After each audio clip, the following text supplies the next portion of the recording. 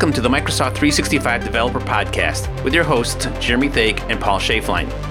Each week, you'll catch us speaking to expert developers about new tech, lessons learned, and opinions in this space. So, after the holiday break, welcome back, Jeremy. Thanks, buddy. I missed you. It's been like 3 weeks. I know. Well, more than that, because you were in Croatia and I was in Chicago conferences, and so it's actually been longer than that, I think, since we actually chatted. So, yeah, it's great to catch up. And thanks to our listeners for being patient with us as we went through the holiday. Hope everyone had a great holiday as well. Yes, it was actually 3 weeks off for me over Christmas, and I spent most of my time looking after my daughter and playing and trying to teach her to ice skate at 2.5 years old, which is good fun. But it was a nice break. I uninstalled all of my apps off my phone, so I had no work stuff within reach at all. So it was really nice. Yeah, it's, so Adam 365 closes the office around the holidays, and this is the first time I've been at an office where they closed the office. It was quite refreshing. But Nice. After hanging out with an infant, I could go home and leave him with his mother instead of having to 24/7 parenting. So I'm glad. But back in the saddle, It's nice to be here. And we have a whole bunch of news to catch up on. So some we'll cover this week and others we've punted to future things. So diving right in, there's a new API in the V1 endpoint of Microsoft Graph, the Insights API, huh? I think this holds the record for the longest API in beta on the graph. The Insights APIs, which essentially are the APIs that power the Delve user interface and the files UI in the contact cards that you have across M365. It went V1 right before Christmas. It was probably 2 years in the making with this one. It was released really close to the beginning of when we announced Microsoft Graph, so maybe it is more than 2 years. I'm being generous to it.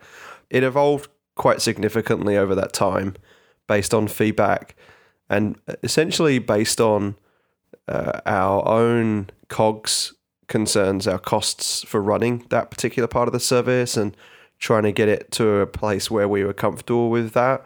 Because as you know, like no one pays anything for the Microsoft Graph.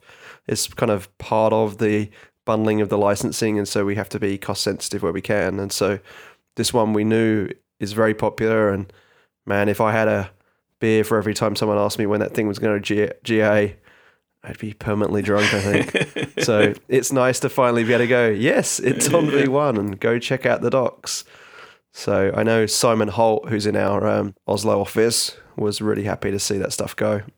Yeah, this always confused me a little bit, and maybe you can help enlighten me and listeners, right? So there always was like a shared with me or recent stuff on the graph, right? This is not the same as that, right? This is something different. No, so there's three things that Insights has is shared, which is basically what's been shared with me, trending, which is documents that trend around me based on who are my colleagues and who I interact with, and then used, which is returned. I'm reading this from the thing because I can remember this one. Returns documents hosted in M365 that a user has interacted with. When you access to both the document and the visibility into the interaction, you can see a person's file edits, but not their file opens. So that one's a little bit different too, shared. And that's kind of like your MRU. So a lot of partners we know and a lot of people on like intranet homepages will use that one to kind of be like a most recently used files across M365. Well, not necessarily used, right? So if I go to the SharePoint home page, I can see that it'll tell me that Jeremy opened a file. That's kind of what that would be, right? Yeah, so okay. Yeah, cool. Yeah, it's true. So, so it's a bit more than a used in the sense that it's your colleagues as well. Yeah, so that shows up on the SharePoint at home. That's the other place it shows. There's a bunch of places where it pops up. But I find it super useful. Like Delve is a super useful tool for stalking people. And obviously the Insights APIs and all those experiences we just talked about, like it's security trim. So it's not I can't go to Satya's profile here and see super secret documents about the new Surface devices that are coming. Like if I don't have access to those docs, I can't see them. And so that's, I know we get that concern a lot with Delve as a user experience. And, you know, developers often question, well, how comes I can see this? And it's like, it's shared with you. Like someone has shared that doc and that's why it shows up. So yeah, we're again, very conscious of app security and content security and everything in between. So I'm sure that will drive a lot of new development stuff. Interesting. Want to kick the tires on that. Another new item in the graph, now this is in the beta endpoint, is that you can now create a subscription for chat messages, and subscriptions, as developers would call them, are webhooks. And so this is a very often requested capability that is finally rolling out into beta. And so if you somehow want to get notified that a chat message has been, or a reply to a message or whatever the case may be, you can now subscribe to those subscriptions as well, either one-to-one and or in a team, which is nice to see. And this is coupled with a new thing. I know you have a fancy name for it, but the webpage says it's change notifications that include resource data. What was it you called? You had a fancy name for that, right? Maybe I shouldn't say it. Okay, all right. So I mean, I'll say it. It's just, internally we've called it like rich webhooks. Rich web. I like that term, right? Because it's not right. And so to go back for those who aren't familiar, when webhooks first came out and SharePoint had them and Exchange had them before Graph, you would get a call to an endpoint that would say, hey, something changed and here's the ID of the thing that changed. And then it was incumbent upon the developer to take that ID and go figure out what was going on, right? And now the resource data in the payload is different. You can get information about the actual item that has changed, but that poses a bunch of security changes. And so if you are interested in this, there's a lengthy article that we'll link to that you really should understand about understanding how the security works and how to establish the encryption path and how to decrypt the response when it comes across. So I know a lot of people have been asking about this. For example, if you want to recreate the Teams application all by yourself, you could do so with this. But interesting stuff that's finally moving forward. Yeah, and a lot of that came from asks from customers and partners that wanted to not have that double hop back. So they didn't want to have to go and call the users object to get the information, or sorry, not the users object, but get the chat resource object by calling the chat API straight after you get the webhook call back. And so it's something on the graph we're exploring for other APIs too, like Outlook messaging and SharePoint files and so forth. And Teams is just the first ones to kind of implement that. So that's out there. And then relative to Teams, but it's not actually that, it's interesting. This is not the Teams team that shipped this. We have a team internally called IC3 that looks after all of our calling, which I think is part to do with the Skype acquisition. And so Presence is now available in beta on the graph. And my oh my, was there a lot of people on Twitter over the Christmas break mucking around with IoT devices to change things color when people's availability or in progress, changes in Teams. I think when I was in Prague, I was in Croatia, Paul. Oh, sorry. It's close. Which, by the way, their chocolate there is amazing. Is that I showed it with the new PowerShell SDKs, actually. Just quickly running a PowerShell command to change my thing and then just opening the Teams client just to show it changed. And people are like, wow, this is amazing.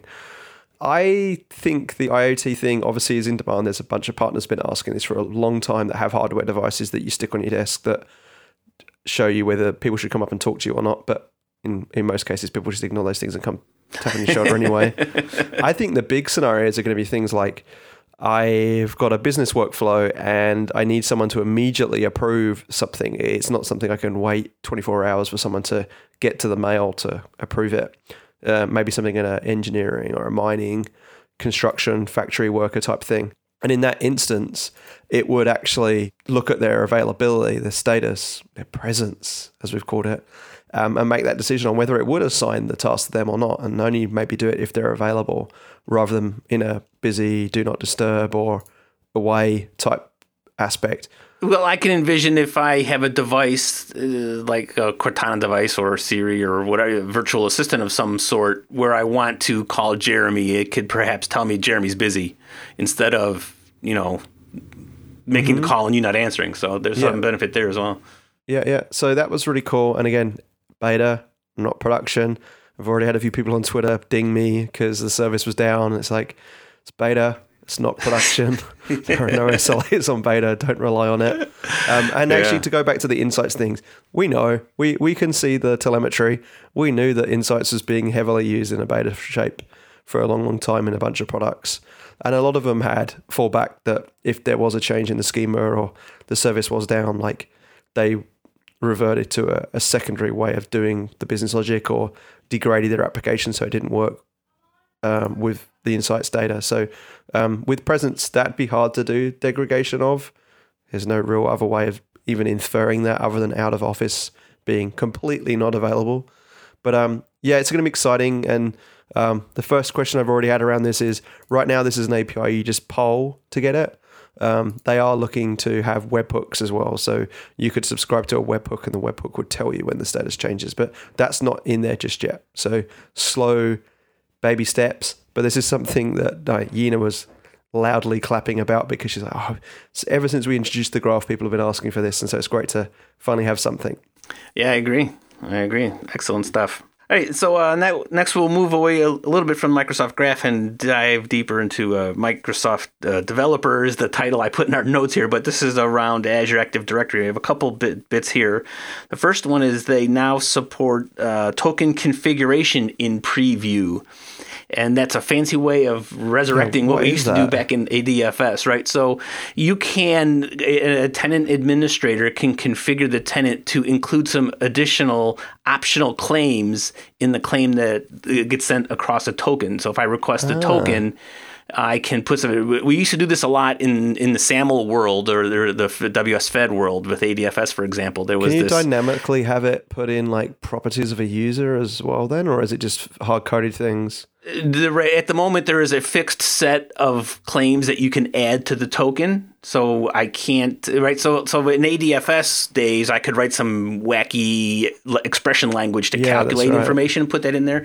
That's not what they have, at least at the moment. But the list of claims that you can add are things that you would want to know. For example, when the date on which a password expires for the current user, or whether they're inside the corporate network or outside the corporate network, and some additional information about the user, right? So there's obviously this is a privileged operation that has to happen with a tenant administrator, but it's a good step along that way to go through and say that I can just put some JSON into the configuration in the portal, and then those come across as additional tokens or additional claims inside the token. So yeah, that will certainly help. It's like I said, it's not the full thing that we could do back in the WS Fed days, but that's okay, right? The risk is people spend 20 minutes calculating a token just to do a 1 second operation. So nice to see that moving along.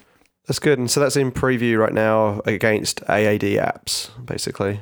Yes. Yeah. Organizational apps, right? So this doesn't work in Microsoft accounts or personal accounts. This is Azure AD accounts only. And I didn't see a note. I'm not external users. or guest users probably aren't going to get this because some of the claim information is in their home tenant, not in your federated tenant. So I wouldn't think it's for everything, but certainly. I keep asking that team for one document to rule them all on external users and guests and all the different things in between to what works, what doesn't work, and it gets mighty confusing. And then you put the workloads in there, and everyone acts its own way. And let me second that request. As soon as you get that, it'd be great to. I started digging in. I was like, oh man, this is a full-time job to get this thing done. And then other news on the identity side is MSAL, the Microsoft Authentication Libraries. They made the Java, not the coffee, the language, and Python, not the snake, the language, generally available. So there's quite a handful of those MSAL API SDKs now available for you to use. I still have conversations with partners at EBC, executive briefings in our executive briefing center, the EBC, and also a lot of conversations on Teams with partners that are still using ADAL and rolling their own. It's definitely a challenging discussion to have because there's some people who are extremely opinionated, AC, on not using those libraries. But I will say, based on discussions I'm having with so many different partners and challenges they hit because they go, especially in a world where they're multi-tenant, many customers have many different ways they set up their identity world. And MSAL kind of handles and caters for those different scenarios. If you hand roll to the standard scenario that you see in a developer tenant or your own stock tenant, it will burn you eventually when you have a customer that's got some configuration that's not standardized. And eventually you'll probably end up having to roll in MSAL. And so we lead with MSAL for that reason. That has replaced ADAL. And so all of our code samples, our quick starts, all of our tutorials, all of our demos that we roll out all use MSAL. So I would really just encourage you to do it. And they have significantly improved them. I actually have my pet project that when I have spare time in quotes, in iOS uses it, and I just upgraded to the latest MSAL, and it actually did some really neat things with the way it does the prompts now, and integrates it with the authentication app, and shares or suggests the identity when you first launch if another app on your device has MSAL. So you get some things for free that you wouldn't get if you weren't using MSAL. So I can't stress enough, use MSAL, please. Yep, I'm with you on that. There's a couple rough areas that can be worked on, but we'll get there for sure. To me, the biggest thing is I get MFA for free, right? Mm-hmm. So if my customer wants to use MFA, I say, well, configure it in your tenant and everything will just work. Yep. So certainly worth doing that. Excellent. I'll move on to some community news here next. So the first item we found is an article from Lee Ford talking about the Graph API in PowerShell. So I know this was something that it was big on Daryl and Nina. It was part of an episode around the Ignite timeframe. And so he's gone through and done some work on that. Yeah, and actually I just had a meeting with Daryl yesterday. They're about, based on all the feedback around having a prefix on the module names, he went and got approval from the godfather of PowerShell, Jeffrey Snover, and Snover agreed based on the discussion that was had that was the right thing to go do.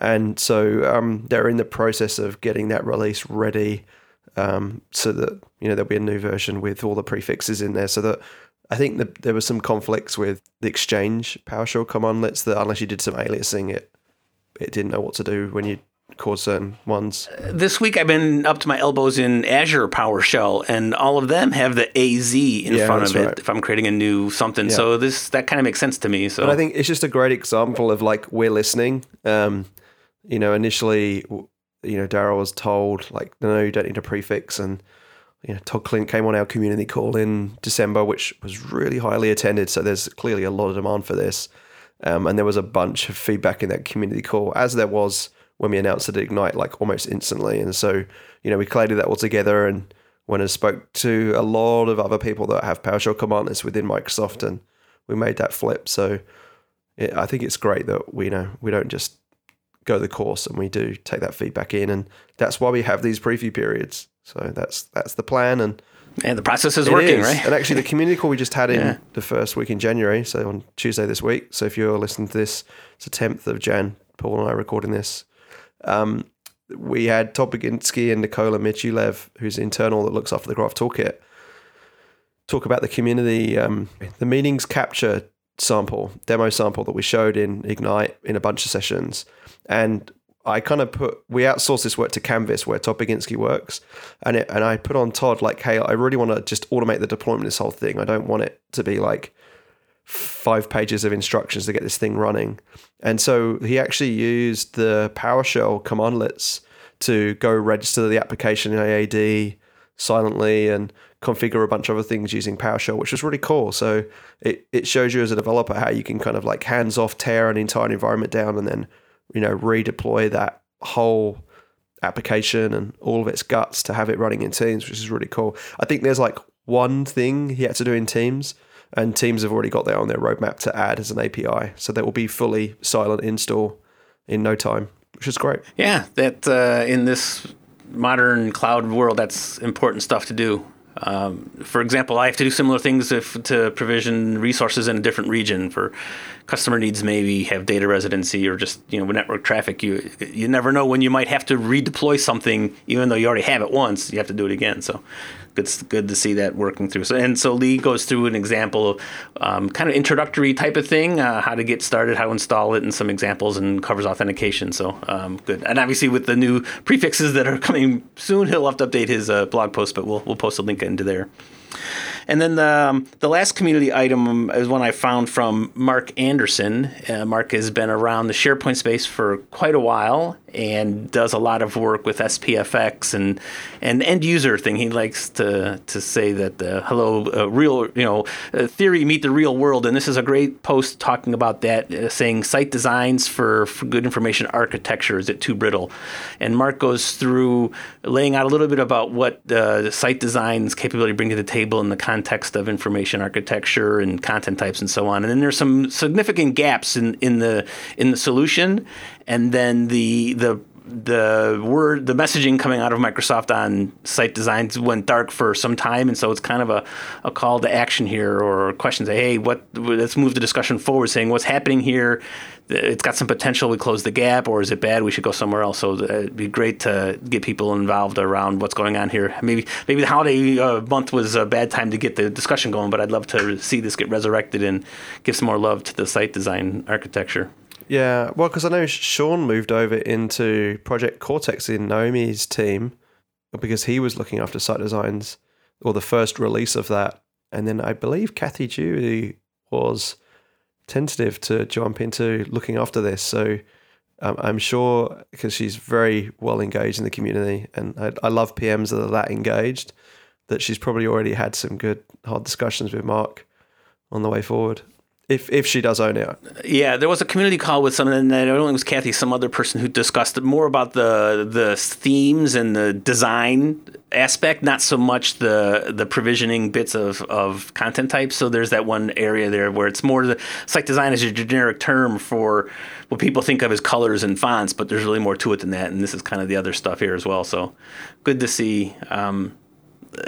Mark's, I mean, for me personally, I can just go through and write code and provision and content type, no problem. It doesn't bother me. But for folks who are in a similar boat, or Mark's customers, where maybe they're not a developer and they don't know how to create a app only credential to call the graph. So this is an obviously approach that they could work on. So good to see this. Yeah, no, I love those discussions, Mark. We've had some great ones over the years, usually in bars, about his opinion and his customer base. And in some cases, we've just not been in lockstep with him in terms of, where our priorities are. And I think even if you look at SPFX, I know he'll talk about kind of TypeScript and the JavaScript is, can be a lot simpler. But I think, we're starting to win him over a bit on some of that stuff too, which is interesting. But we should get him on the show, I guess. We haven't had him on for a long time. I would have to dig back into the archives I think he was like episode 3 or 4. Well, so that's yet another SharePoint focused talk we can have with news that came out, which we can cover more next week on SPFX. So we'll put Mark on the list. And yeah, so we're gonna get Vesa on to talk about 1.10, 1.10. We'll have to ask him how he says it. It's like an Apple thing. Is it X or is it 10? Well, we'll get the Finglish translation. I'm not sure that's good. But this week we had Kevin Ballinger, who's also in Oslo. We were talking about Simon Holt, who looks after Delve. There's a whole bunch of intelligence stuff on M365, which run out of Oslo. A lot to do with the Fast acquisition that happened over there, and search being kind of in that location, that region, which is where Michael Svensson works as well, who was an MVP that joined Microsoft, I guess, middle of last year now, late last year. I digress. So Kevin is the architect that looks after the profile APIs amongst other things. And the profile APIs is kind of critical to where we're going. For those people listening that are SharePoint developers, I guarantee all of you have at least used one swear word with the user profile service at some point in your career, especially if you're on SharePoint Server. I certainly have. I think I actually even damaged my wrist once on my table deploying to a production environment in Western Australia. And we all have owed Beers to Spence Harbors for how to get that thing running and keeping it running, for his document that he used to keep up to date every time a new version of SharePoint Server came out, where they just seem to break the user profile service.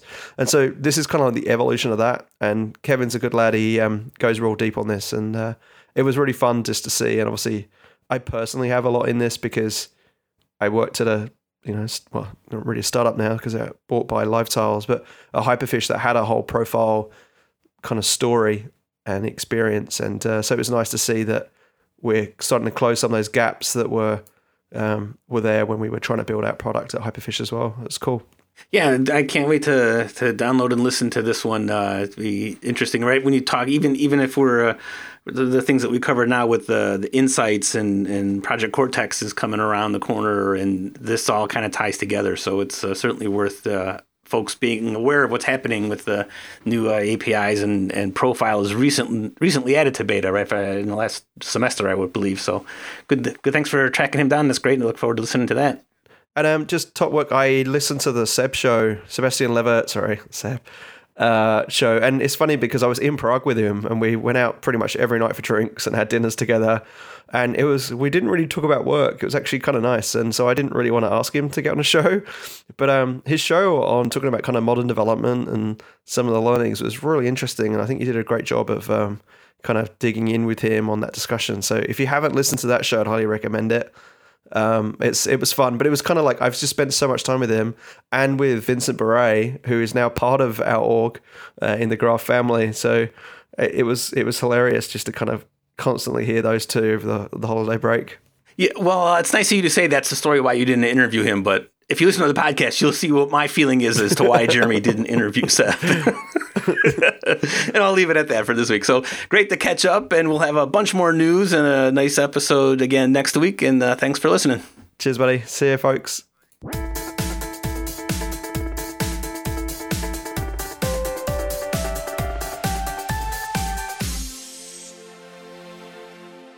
Awesome. Well, it's the start of a new year here in Redmond, and but Kevin, you're not in Redmond, but you work for Microsoft. Where are you based, mate? So I'm based in Oslo, in Norway. And when I met you in person, it was at Ignite. It was interesting because obviously I get a lot of grief for my accent. The fact I'm originally from England and live in Australia and been in the States now for nearly 10 years, coming up in March. But you've done a fair bit of travel yourself. Can you explain where you're from and where you've had your big stints of residency? Yeah, so I grew up in Australia and I was there for roughly, I think, 20 years of my life. Born there, of course. And then, for the next 20 years of my life, I've sort of bounced between Norway, the United Kingdom, Germany, Russia. I spent 4 years in Redmond working for Microsoft as well, and now back here in beautiful Norway. So I'm almost Norwegian, and I've sort of almost at the point where I've lived half of my life outside of Australia. So I kind of feel like a tourist everywhere I go at this point. Yeah, I'm pretty much exactly the same. You've been working on something that obviously is near and dear to my heart. I know we've chatted about this a little bit in the past, but before rejoining Microsoft, I worked at a company called Hyperfish, which was essentially all about profiles, and managed to run a podcast for 18 months, basically about profile information and how it impacted the business. And so when I saw that you were the principal PM focused on the profile API on the Graph, I was like, this is going to be really cool for Microsoft to actually have something that a lot of people have been asking about for a long time. Can you, before we jump in, can you just explain, what's your journey been at Microsoft to the point where you got to driving this profile API? Yeah, sure. So it's actually kind of, I don't know if it's a funny story or a sad story, but it's definitely a story. Many years ago when I worked in Redmond, I worked on the Exchange server team, and I was the release manager there for Exchange 2013. And I left Microsoft to come back to Norway and be close to the family here. And I joined a small startup and did that for a few years. And eventually the startup did what many startups do and sort of imploded. And I needed to find something to do with my life again. And Microsoft came back and said, hey, we're hiring here in Oslo. Why don't you come and take a chat? I go in, I knew Bjorn and Sven Arne and some of the leadership here in Norway from my time with Exchange. I originally joined to do enterprise search work, and 2 days after I start my job and I come into the office, I'm sort of called in to have a chat with Bjorn, and he said, hey, we're being asked to take on what is called the People Charter, and you were a consultant, and we figure you'll be able to go and do some due diligence and tell us what it means and everything. So for the next 2 or 3 months, I am working basically in secret and in isolation to sort of understand what this opportunity means for us here, and what we should be doing. And all of the people in my team and around are like, what's that guy working on? Why is it taking so long for him to ramp up? Why can't he chip in, kind of stuff. And so anyway, eventually it became clear. But so we took ownership initially of all of the consumer people services. So the profile of the old MSA profile, what you used to see on MSN, the profile photos, the contacts and the infrastructure around that. So your buddies on MSN Messenger and the like, with a goal and a sort of a mandate to go and rethink how these were implemented, but also unify the enterprise and the consumer world and really start down the path of leading the company towards a much better and much richer way of representing people in our products. Yeah, I think over the past, it's almost 4 years now, I've seen pretty much every product that Microsoft releases well in advance, because people are so central to what we do as a company. And I get to see some really cool things, and we get to have some really interesting and animated conversations with our partners. And yeah, so it's been an incredible journey so far, and sort of being able to stand up at Ignite in November and talk about the culmination of that journey, and sort of being able to make it available direct to customers and our third-party partners as well was really awesome. So yeah, that's kind of how we got here. Just a quick thing on Oslo. So that was Microsoft acquired a company called Fast. That's why that office started, or was that office there already doing other things outside of search? No, so you're right. Fast was an acquisition by Microsoft in, I believe it was 2000 and it was either 2008 or 2009. I should know that because we had a 10-year party not that long ago. It might have been. It was probably so good his memory wiped. It may well have been 2009. But yeah, so at the time of the acquisition, it was enterprise search focused. So it had quite frankly, a really amazing product that much of the Fortune 500 were using. They also had a really great presence when it came to consumer web search and targeting as well. So for a time, they actually owned the AltaVista web search engine, if you remember that. Sort of dating myself a little bit here. Yeah, that's the first search engine I used.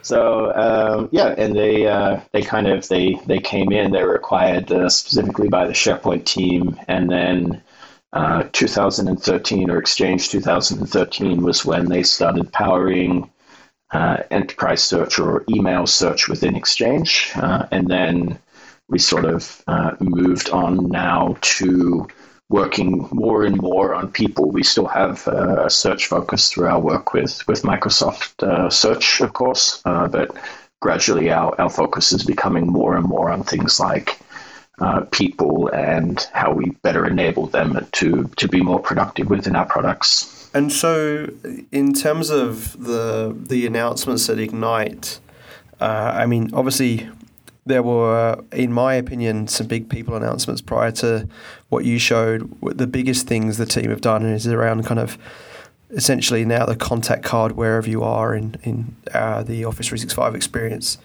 is essentially looking the same. Whereas, the past where, you'd hover over someone's name and you'd see a different contact card with different information and different profile photos was a really poor user experience that we provided with our customers in the past. And so it is that work that was done to lay that foundation of, I don't know what you called it, but the unification really of the contact card experience across the different products. Having this API, the profile API, is basically like that next step to making that available for others to use as well. Was that kind of the driver for it? Yeah, I think the driver is probably twofold. So I think the experience, the people experiences group that we have in FAST, I think have, quite frankly done an amazing job in taking what was something that was so pervasive and yet so broken across all of our products, and getting us to the point now where we're sort of on the verge of 100% consistent across the entire M365 suite.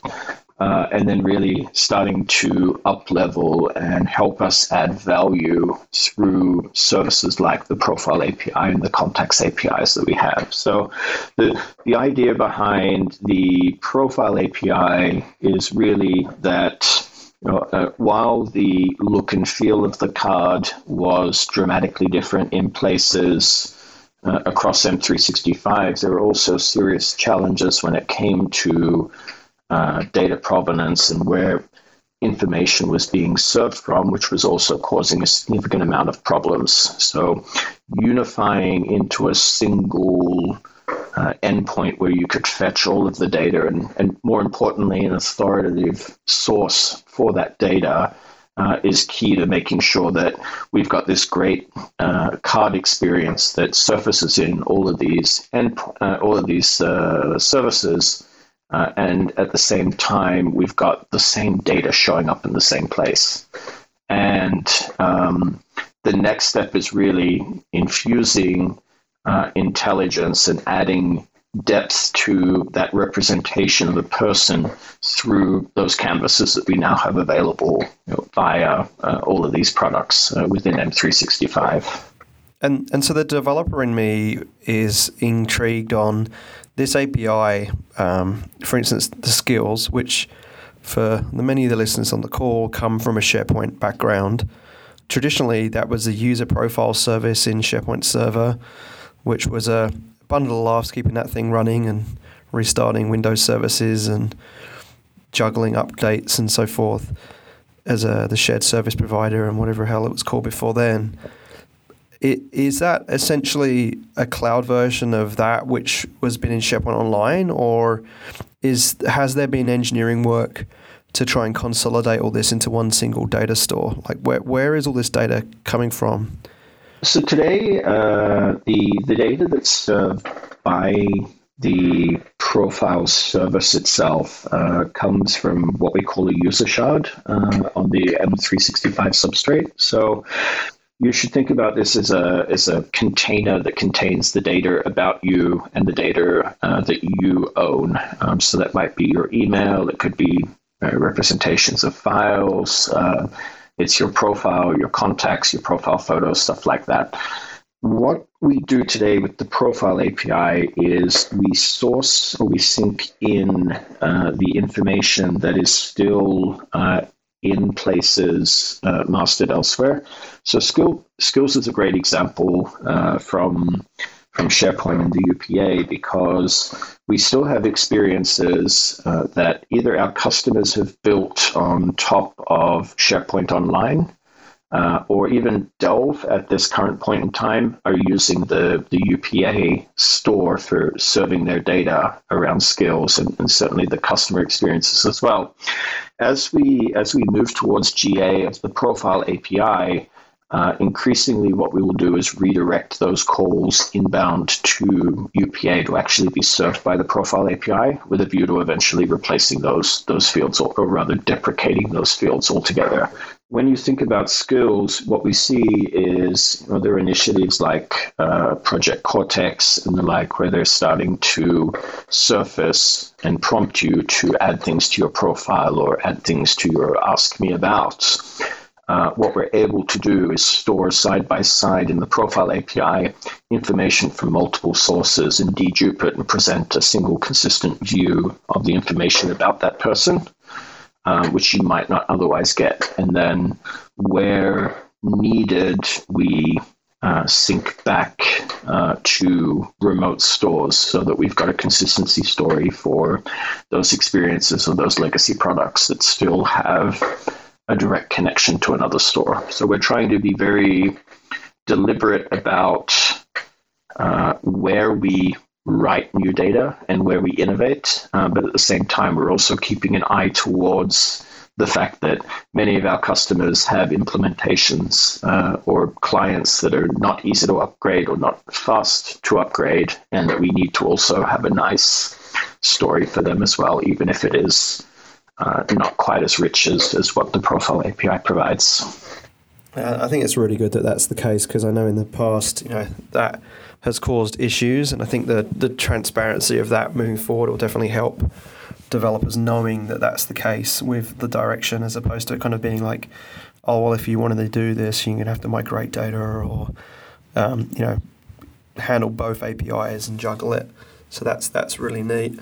I know in the past with the Photos API, I think when that journey was going on in getting to one profile photo, there was a lot of work, for instance, that Hyperfish engineering team had to do to make sure that if Hyperfish updated the photo, it did it in all the different places that it could be accessed.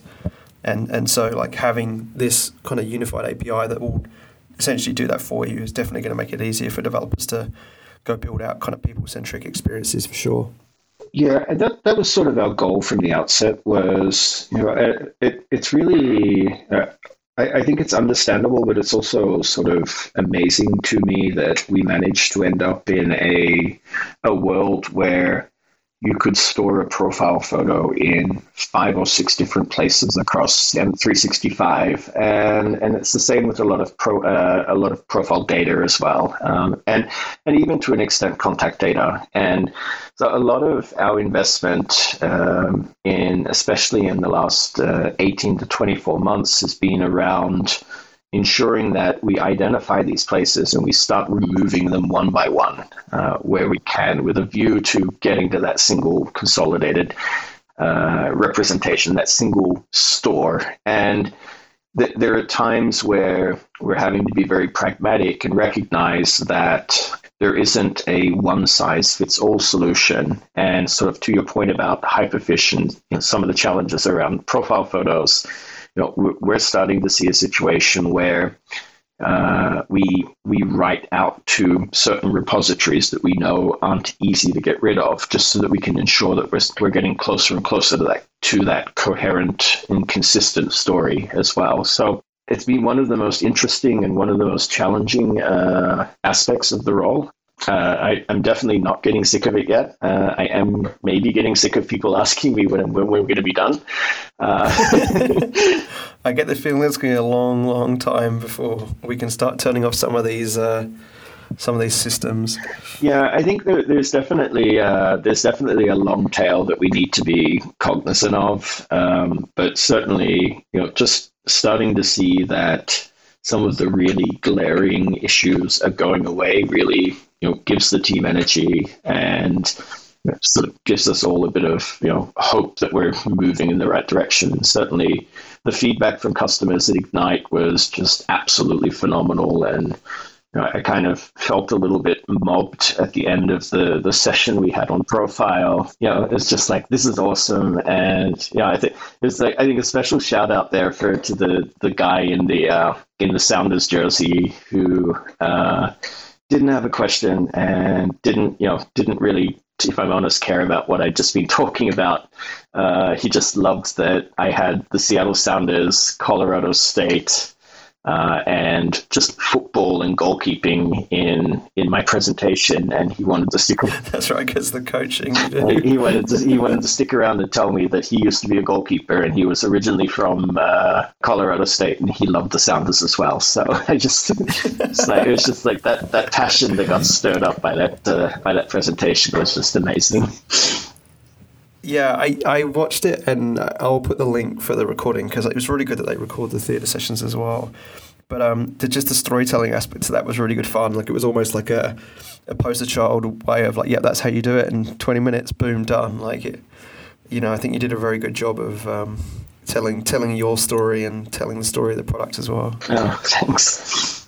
The interesting thing about, and you can go to the beta reference, because this is a beta API that Kevin announced at Ignite in November. If you go under the beta reference and go to the users on the table of contents and then to profile, you can see it all there. But one thing I've noticed is that there are kind of newer things that weren't.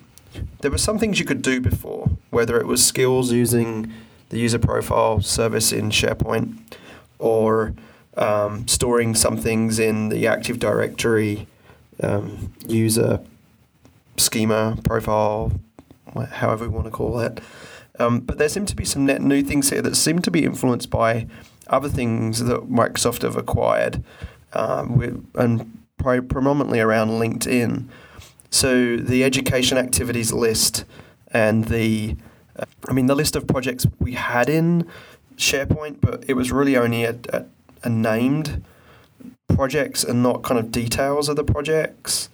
And then also the notion of the work positions within, which I find super useful to be able to kind of get a context of, what else have they worked on and what experiences they have, and so when you go into a meeting with someone, what you can expect and where their strengths and weaknesses are going to be. How much of that was driven from the LinkedIn acquisition being things, or just things in general that people were asking for as you were doing that research when you first took this role on? I think it's a little bit of both. So back in 2016, I'm actually trying to think when we acquired LinkedIn now. I think it was around the time we announced the acquisition of LinkedIn. I don't actually quite remember. But so in September, I think it was 2016, Rajesh Jha, who is the head of entertainment and devices, which is sort of part of the broader group that we're all in, was set down a path of wanting us to begin exploring some of the more strategic architectural decisions we need to be making in terms of a number of core entities that as it related to productivity. So it was rather imaginatively named Star Treks. So there was 7 or 8 different treks, and Star Trek A was people. So myself and Johannes Göke, who's a technical fellow, and another guy, Kjetil Bergstrand, and we sort of sat down and we started musing around, okay, how would we model a person if we had the opportunity to really start from scratch and think about the facets and the elements of a person, and how that information could be used within an enterprise environment. And so certainly LinkedIn had a great start in some of the work that they'd done with their service. We also looked and took inspiration from some of the other enterprise providers out there. I think we also looked at Hyperfish at the time. We looked at Google, and then we started thinking about it from the point of view of what are some of the general organizational challenges that we see within Microsoft that we feel we could solve with a better representation of the person. So we sort of started asking ourselves these questions, right?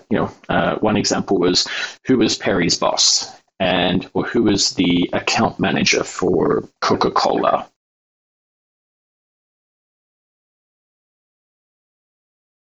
And trying to think about some of the challenges that a knowledge worker would come up against in their day-to-day life, and then try and identify a way that we could address that at least at a data and a modeling level, so that it could then eventually surface via an experience.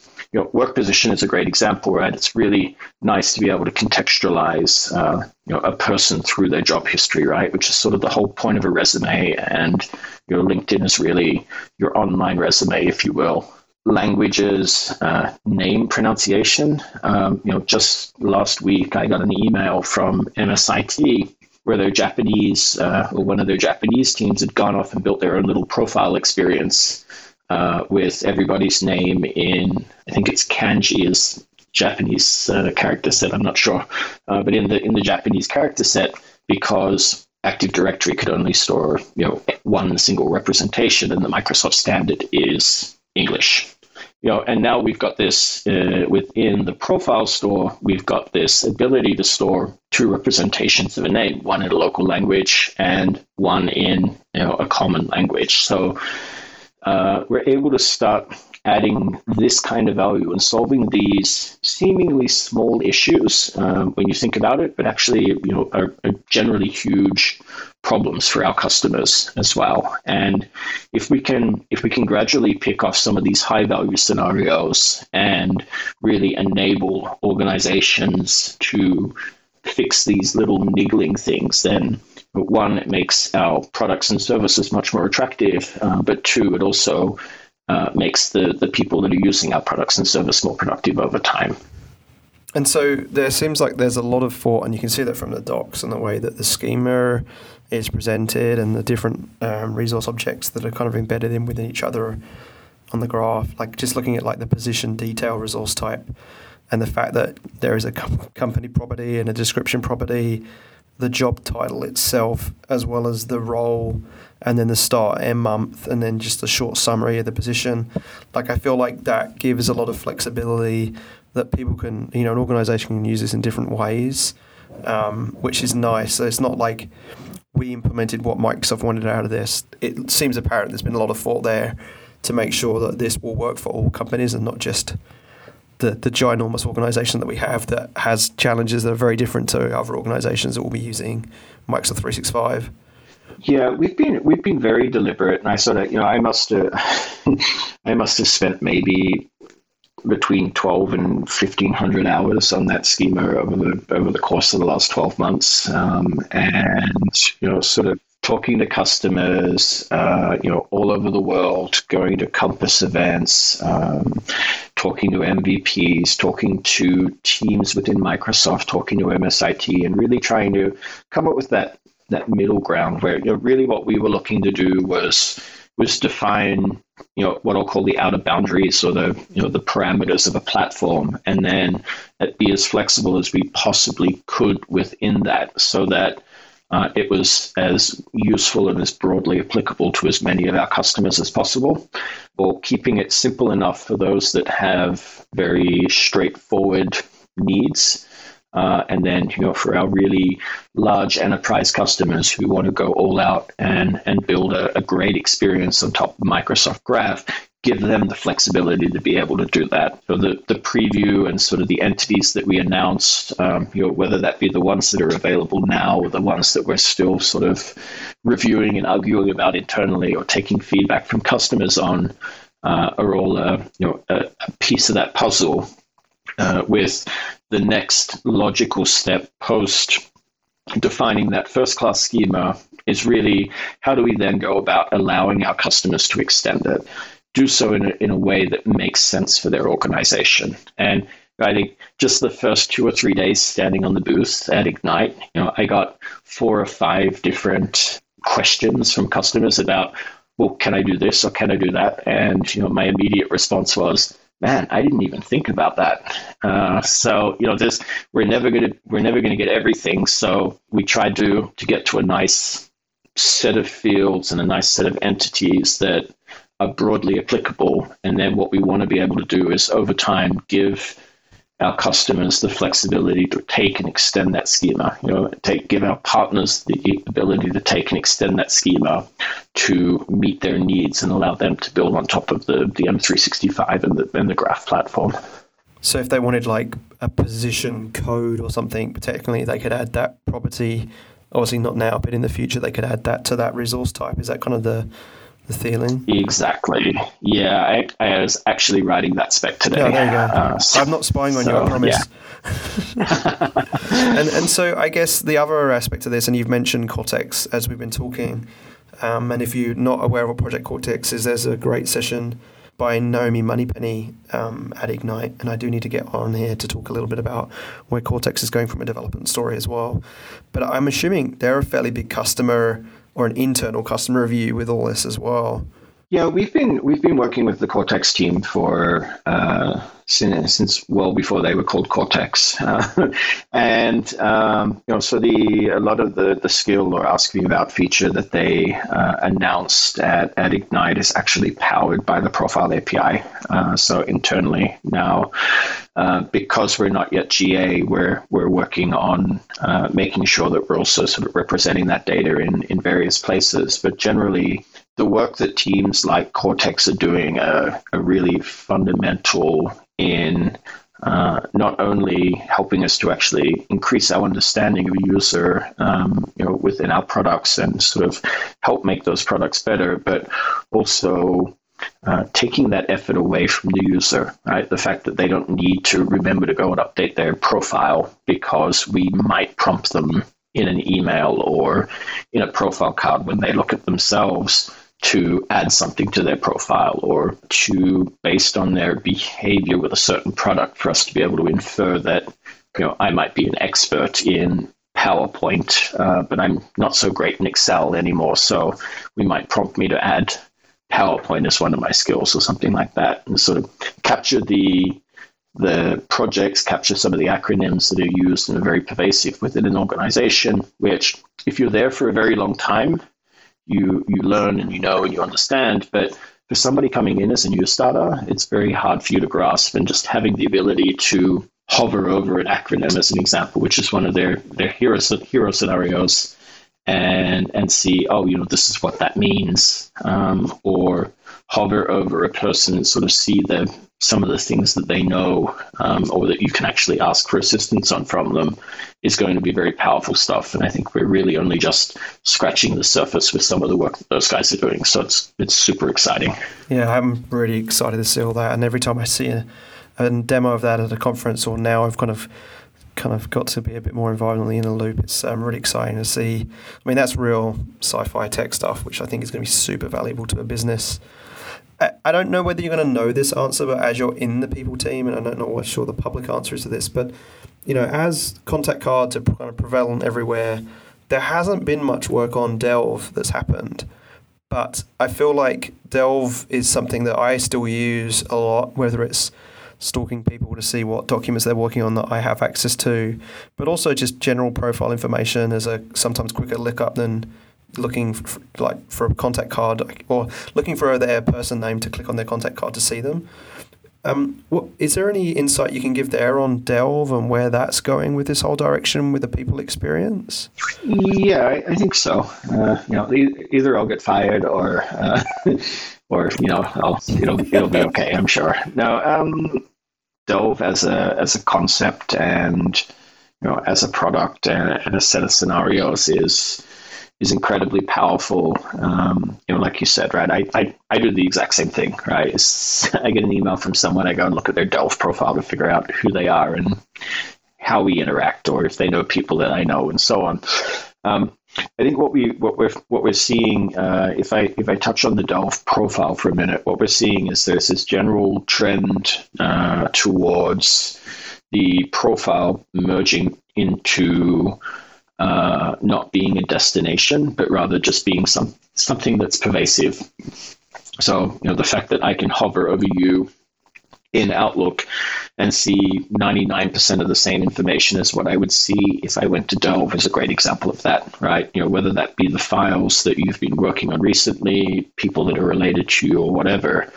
It's a mini version of Delve, if you will, right, for in a person-specific context. And then you have sort of the notion of Delve as an information source. And I think this is where some of the investment that's been ongoing for a while with a number of teams across Microsoft, including the SharePoint team, is really starting to manifest. Whereas historically it's been a destination for files and content, we're now starting to see the ability to draw in data from other sources and turn it more into like a feed, if you will.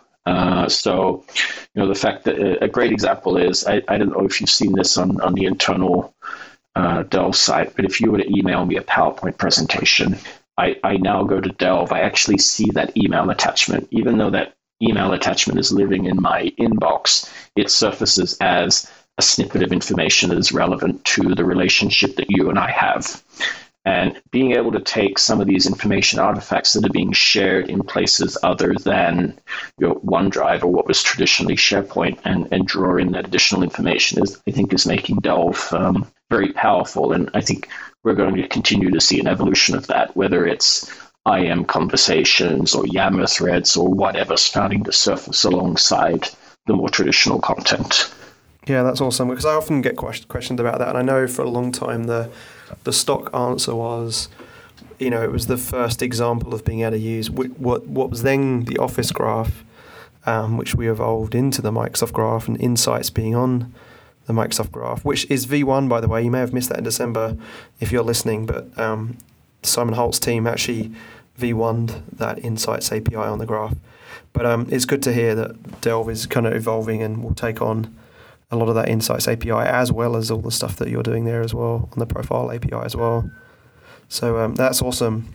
And so, look, I know I said I'd keep you to half hour, and I figured we'd probably go long because it's an area that's passionate to me. So I really appreciate your time, Kevin, and I'm glad they've got someone as smart and, I guess, detail-orientated and empathetic towards customers and partners as you in that role, because I think with someone else in the role, it could have gone horribly wrong. So a big thank you. If people want to provide feedback, obviously they can go see the docs at graph.microsoft.com and click on the beta reference, go to users, and the profile is there. How can they provide feedback to you on this if maybe they're an ISV like Hyperfish, which I know we've been introducing people directly, but if they're listening and they'd like to provide feedback, what's the best way for them to do that? We actually set up an email address for feedback on the preview that we announced at Ignite. So I think you can maybe include it in the podcast when it goes out, but I'll rattle it off here now as well. So profile customer feedback, all one word, at service.microsoft.com.